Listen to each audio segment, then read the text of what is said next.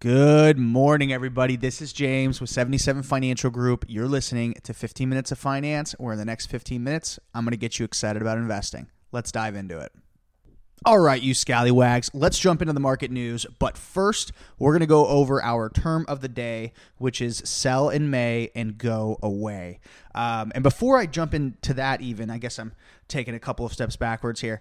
Guys, there's a lot going on in the world. There is a lot going on, let alone the investment world, but just the world. So if you get a chance today, do something nice for somebody else, whatever it is, whether it's sharing a smile with someone who you know is not going to smile back, or if it's helping someone that you know could use it.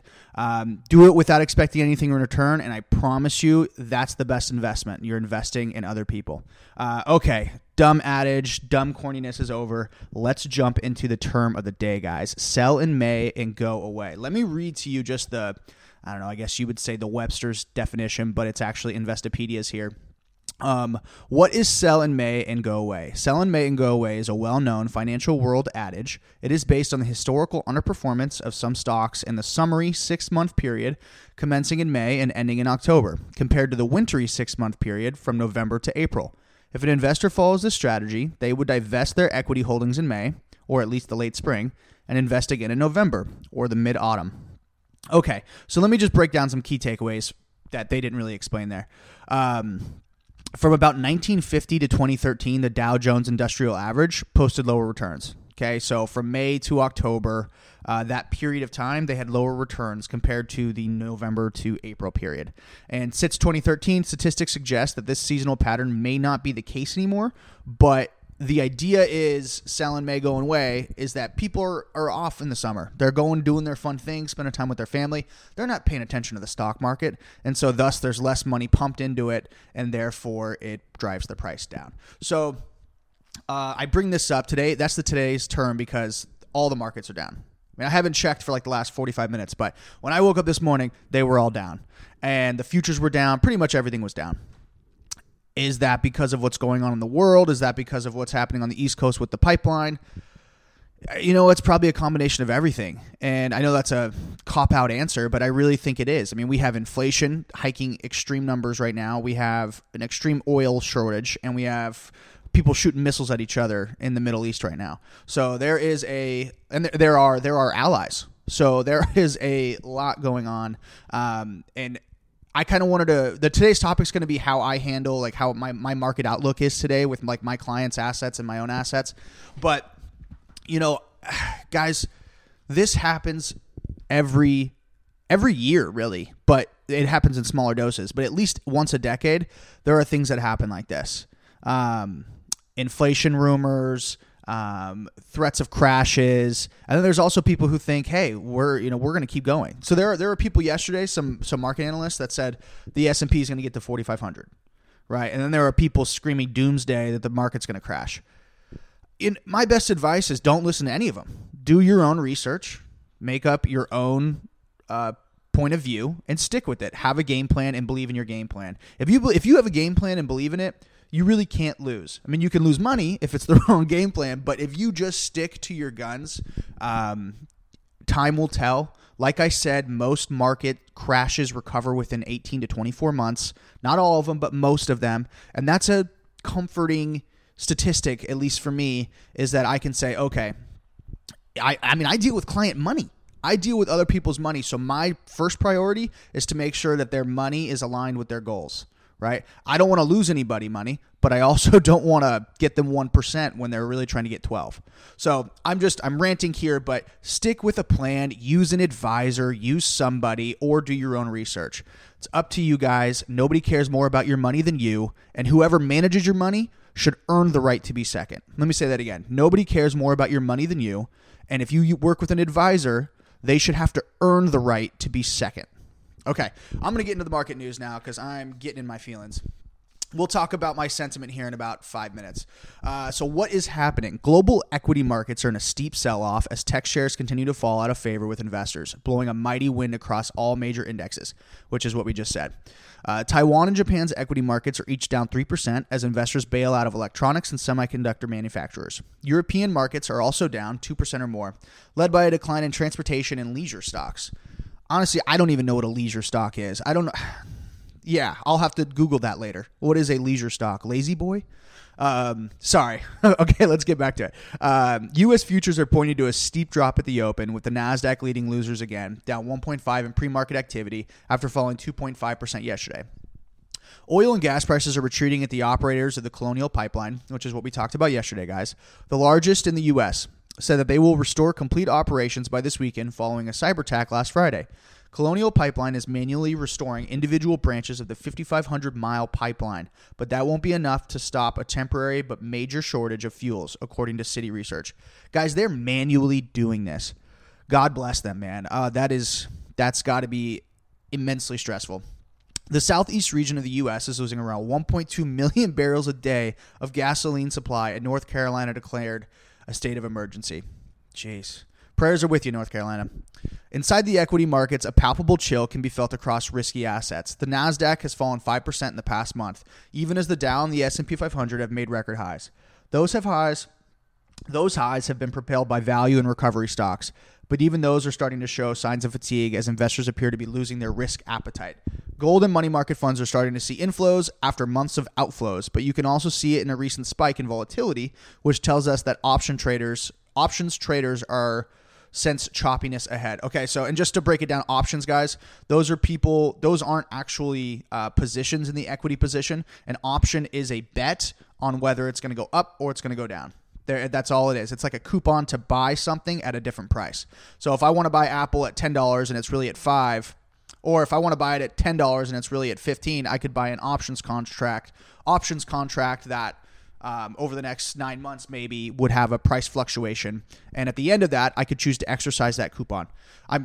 Options are very complicated, so I don't want to get too much in the weeds, but they're essentially a coupon to buy something at a different price than what they actually are. Okay, let's get into headlines really quickly. So where are we? Yeah, here we go. Today's headlines: the semiconductors and the American Coalition. And the American Coalition, guys, that's a huge group of people. We're talking Google, Amazon, Verizon, AT&T. I'm sure there's other people that are in it too. But the Semiconductors in the America Coalition, an alliance of U.S. technology manufacturers, is calling for $50 billion in funding for legislation aimed at boosting domestic output.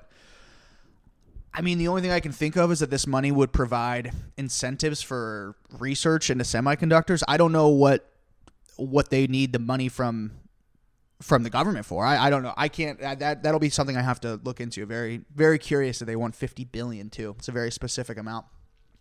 Okay, this one's kind of fun. The Full Truck Alliance, a Chinese trucking startup that connects truck drivers to people who want to ship items, could file publicly for a U.S. listing this week, which could value the company as much as $30 billion.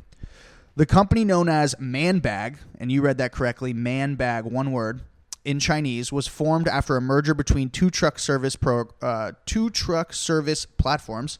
I'm having a hard time reading this morning. Two truck service platforms, Yunnan and Huchabang, in 2017. So sorry to all my Chinese American or Chinese listeners. I am not very good at pronouncing that, but it is Yunnan and Huchabang in 2017. It makes money by charging membership fees to those wanting to ship goods and also takes a cut of transactions, much like Uber. Okay, so this is kind of cool because if you guys know anything about China, it is, well, first off, it's massive, but also their cities are very, very compact.